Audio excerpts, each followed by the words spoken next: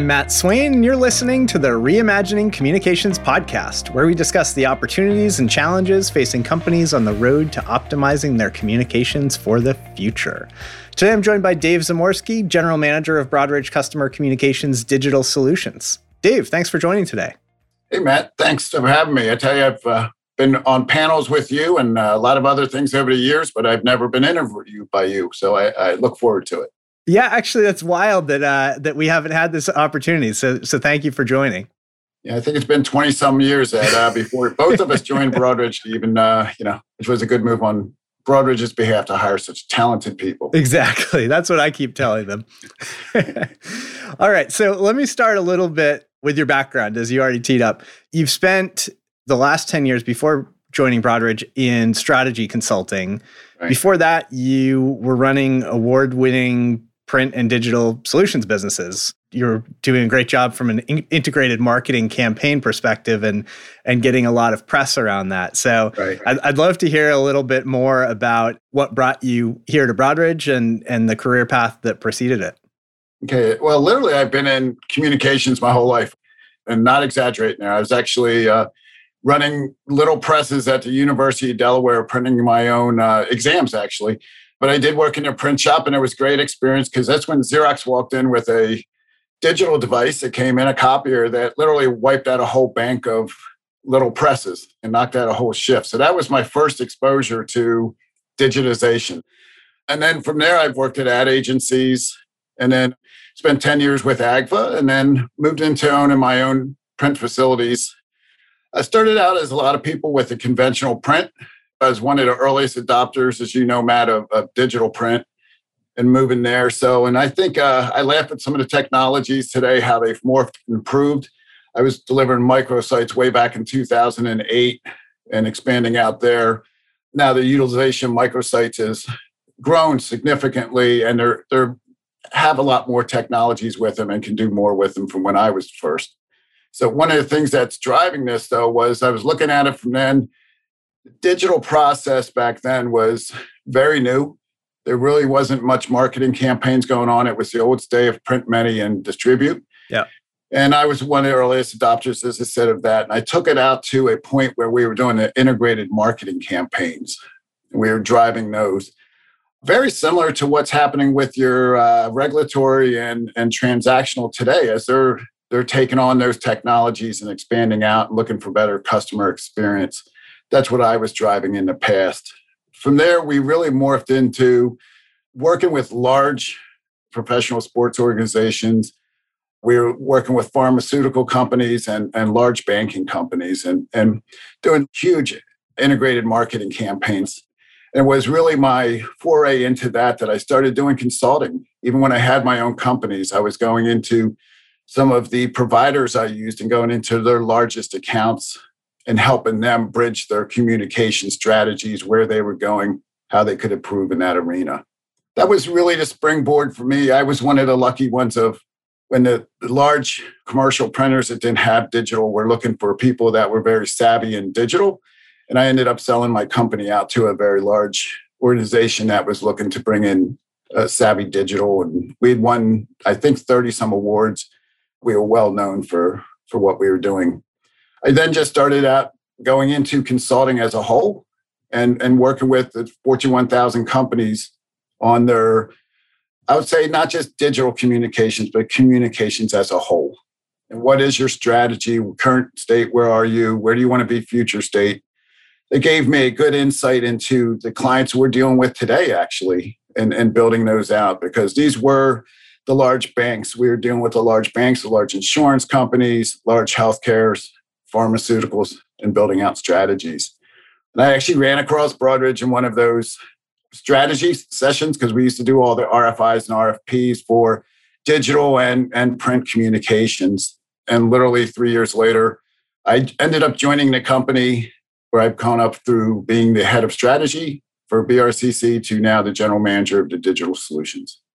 Yeah, excellent. It's a really interesting background and also in that your print business grew up in a time that was quote unquote early days for internet and its impact on the communications market.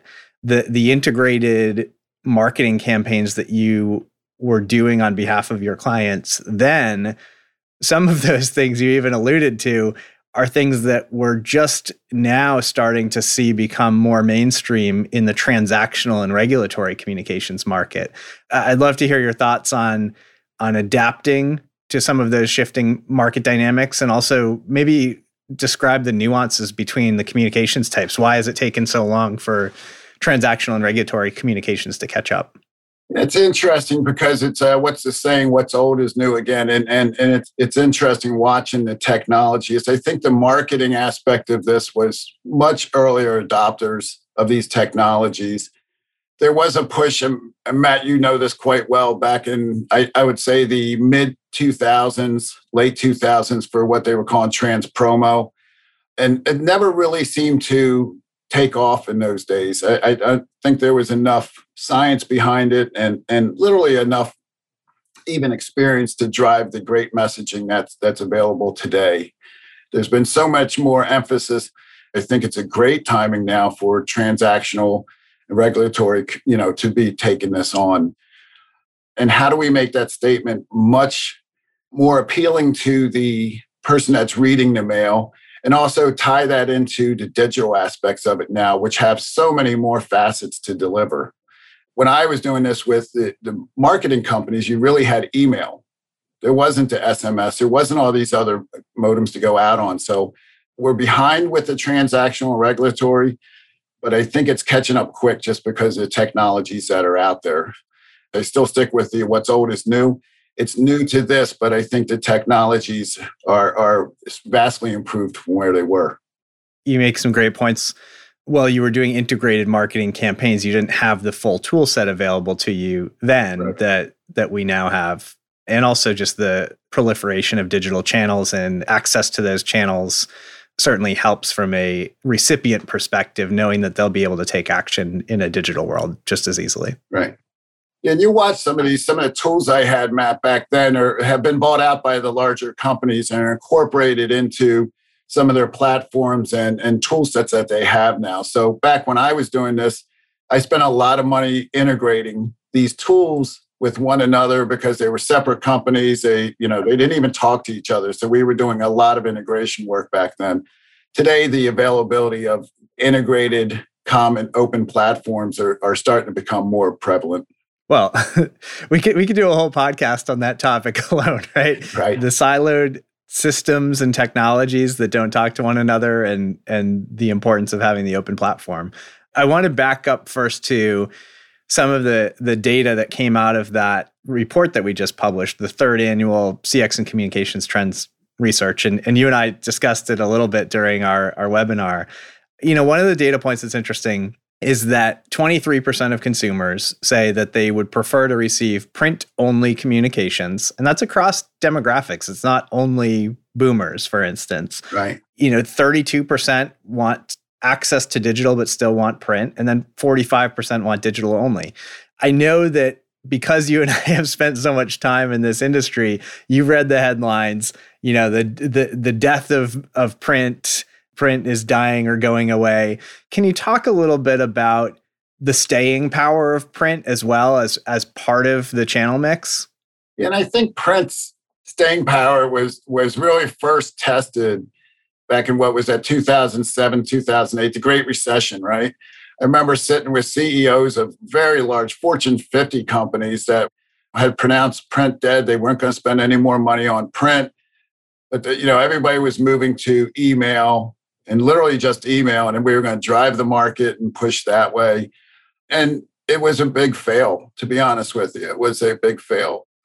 What happened is everybody moved to email, and then it really was role reversal, is then you got too many emails. And so people weren't reading the emails. We're actually seeing the move with print, the direct marketing, the campaigns, has actually increased over the last couple of years. So mail's actually increased in that arena. There is a need for it to reduce into the transactional print. Instead of sending out that 30-page statement, can you make it a 2-page statement, still hit the regulations that you need, but also then just drive them to a dynamic site of some sort through either a QR code or however you want to go about it. I got 4 kids. 2 of them get mail from their advisors. And they're both very tech savvy. They live and die on all their different mediums that they use. And I laugh with it because they still want that piece of mail because their inbox is so full, they don't notice the advisor's emails.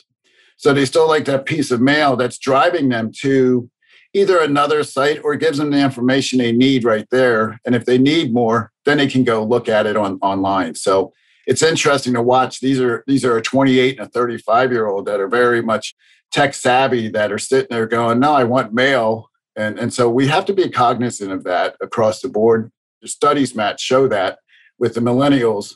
Still a big fan of, mail. Not saying that's what they always want, but that's where they are today. Yeah.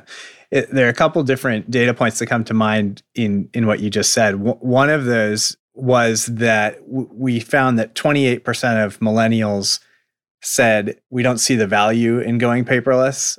I want to continue to receive the mail. And I think part of that is, what is the experience? How is the digital experience better than the paper-based experience? But then also, regardless of what channel the person's receiving the communication through, there are preferences for providers to use plain language, to allow me to select how I want to receive the communication and summarize the important information. To your point, instead of 30 pages, can we do this in 2? How does that first page summary give me everything I need to know? And then I can turn pages to the things that I would like to know. Those become really interesting when we start to think about the overall experience and improving experiences. In the study, we found that 77% of consumers said that they would be more likely to go paperless if the provider, the company they do business with, delivered a better digital experience. Does that surprise you? It does in one aspect, but it doesn't in another, yeah. Matt. I'm surprised that we're still having that high a number that aren't just strictly digital, because that means, the companies need to look at how they're communicating as a whole, the whole entire journey. When we start looking at it, people really look at how do we communicate better with their clients. But what they're also missing is that back end journey. We're working with large insurance companies on their claims, and it's the same thing. The claims process is still a pretty manual, laborious process and not enjoyable at all from the customer experience. And so we're working with them on how do you improve that? How do you make the forms more intuitive, make it much easier so it's not a struggle and not frustrating for the client? So when we start working with our clients, we're looking at that, not just input from data files. What are all the touches that client's going to have to give them a better experience? And I think that's what's missing today. Unfortunately, you'll have a lot of examples of people with frustrating claims processes coming out of the South over the last few weeks with all of the frozen pipes and water damage that we've been seeing. That frustration's even worse because think about what has happened. There is no more call centers. They're not sitting together there. There's a lot of people still doing this from your home. So it really is pressing the need for more digitalization, better websites, better information that you can retain when you get on there. We often talk about creating engaging experiences from a document delivered, the theme of a bill or statement, a recurring document, but where the biggest stressors are in that customer journey are things like a claims process where there's been some event where somebody really is looking for stability in a partner in their firm, and they're looking for simplicity in that experience because there's already a heightened level of stress. And I think that's a great example of where you're looking at different parts of the journey and figuring out how to optimize those, how to make the overall experience better. Well, think about it. You can have then at that point, you can have a great looking statement. You can have a great website, very intuitive. You have all those pieces, but then the customer becomes frustrated on that piece of it. And you lose a customer. They get frustrated and they go someplace else. So that whole experience, so you can create up front, but if you don't follow the whole journey and complete it, it still leaves holes and you can still lose clients that way. And I think that's where your 80% comes from is, that digital only is a big statement. And are these companies providing end-to-end a great digital experience? not just communication, but all the way across the experience. Yep. You went from being the doer, the implementer, to being the strategist. You joined Broadridge as the strategist, and they said, okay, you have the ideas, now go do it. So now you're executing. I'd be really interested to hear through your lens, when you're thinking about the challenges that you're hearing clients facing, the things that we know about to create better experiences. How are you approaching examples like that claims example? How are you approaching those client challenges and helping solve for them through Broadridge technology? I'd say one of the advantages we have when we work with our clients is we have a whole arsenal of weapons to go in there with that we can use for solutioning. But the first part is we're not in there selling a particular box. When we see some of our competitors are in there, this is what they make, this is the area they focus on, and that's all they talk about. We go in from a more consultative selling approach and really try to understand where they are today and really where do they want to be.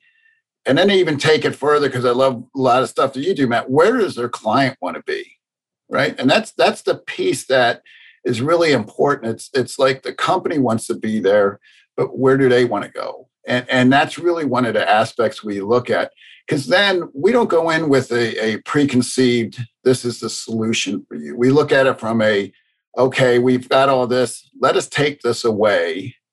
Let us come back.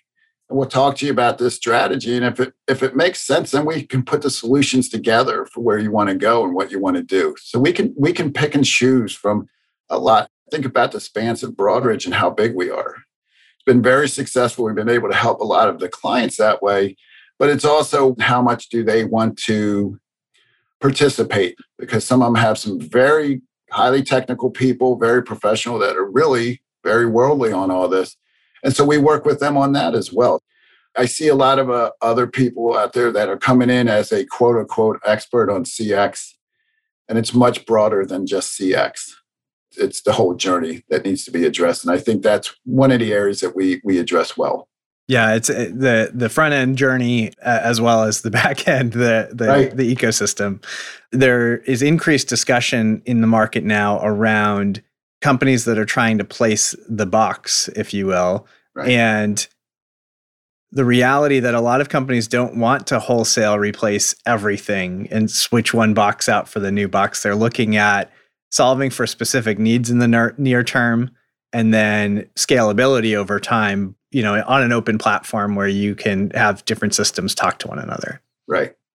The modularity, the open APIs, being able to connect, and if they want to continue to use their own archival system, they can use that. If they want to use their own preference management, we can connect with that and drive from there. It's giving the customer the opportunity to pick and choose and not have to buy the one big box that does all. We can certainly do that, but majority of the customers have some very specific needs, and so we adapt our solutions around where they want to be and where their strengths are.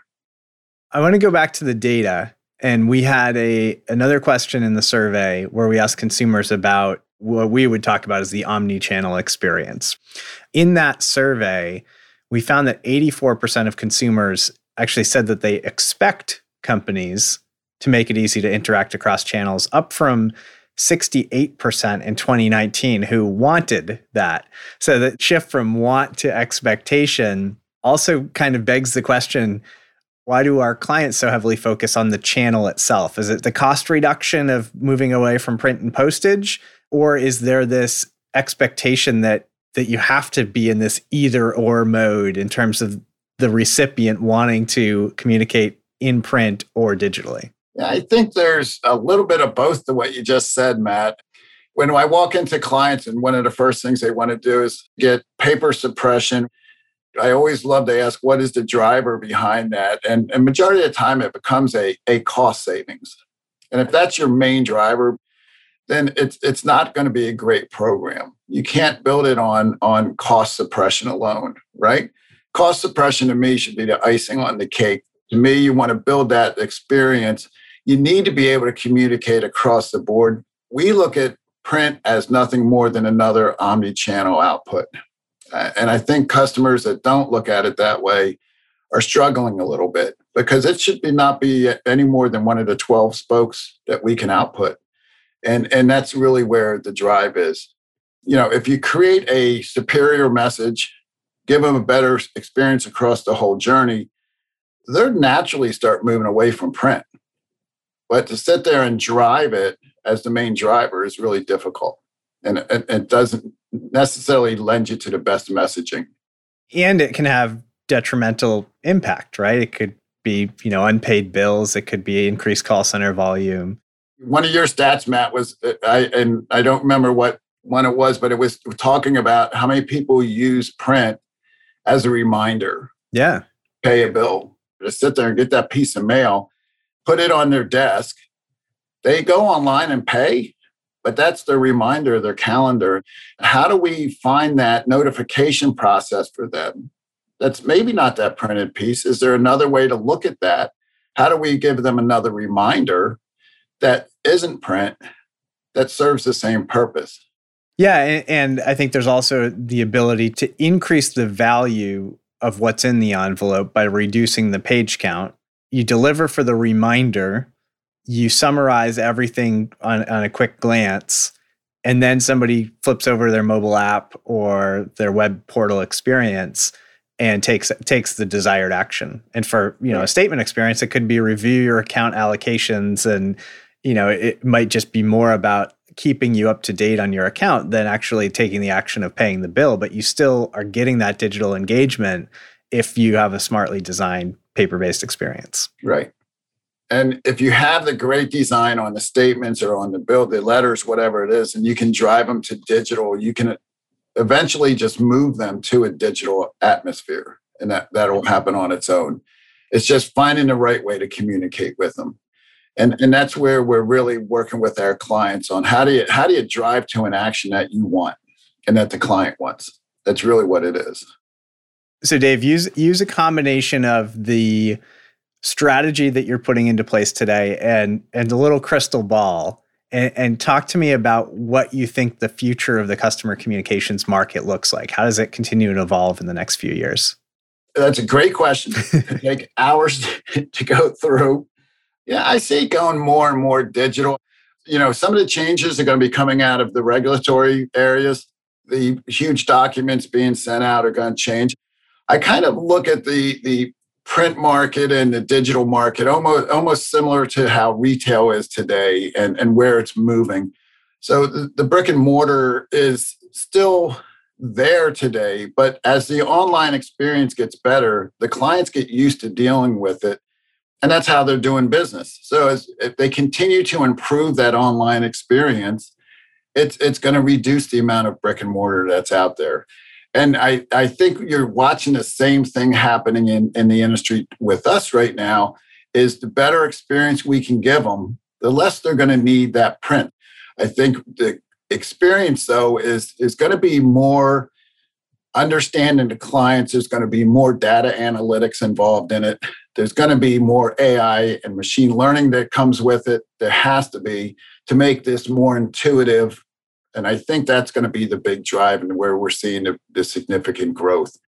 But it's all about the entire journey. And I think we're going to see more emphasis on the back half of the journey, the actual, customer touch than I think that's been in play right now. There's been so much focus on that initial message, but I think it has to carry through the journey. I think that's really where we're going to see some really big growth. Well, Dave, it's been a pleasure interviewing you for the first time over our lives of knowing one another. Thanks so much for joining today. No problem, Matt. Thanks for having me. Appreciate it. And it was great. Thank you. I'm Matt Swain, and you've been listening to the Reimagining Communications podcast. If you like this episode and think someone else would too, please share it, leave a review, and don't forget to subscribe. And if you're ready to reimagine customer experiences, consider the Broadridge Communications Cloud, an end-to-end platform for creating, delivering, and managing omni-channel communications and customer engagement. To learn more about Broadridge, our insights, and our innovations, visit broadridge.com or find us on Twitter and LinkedIn.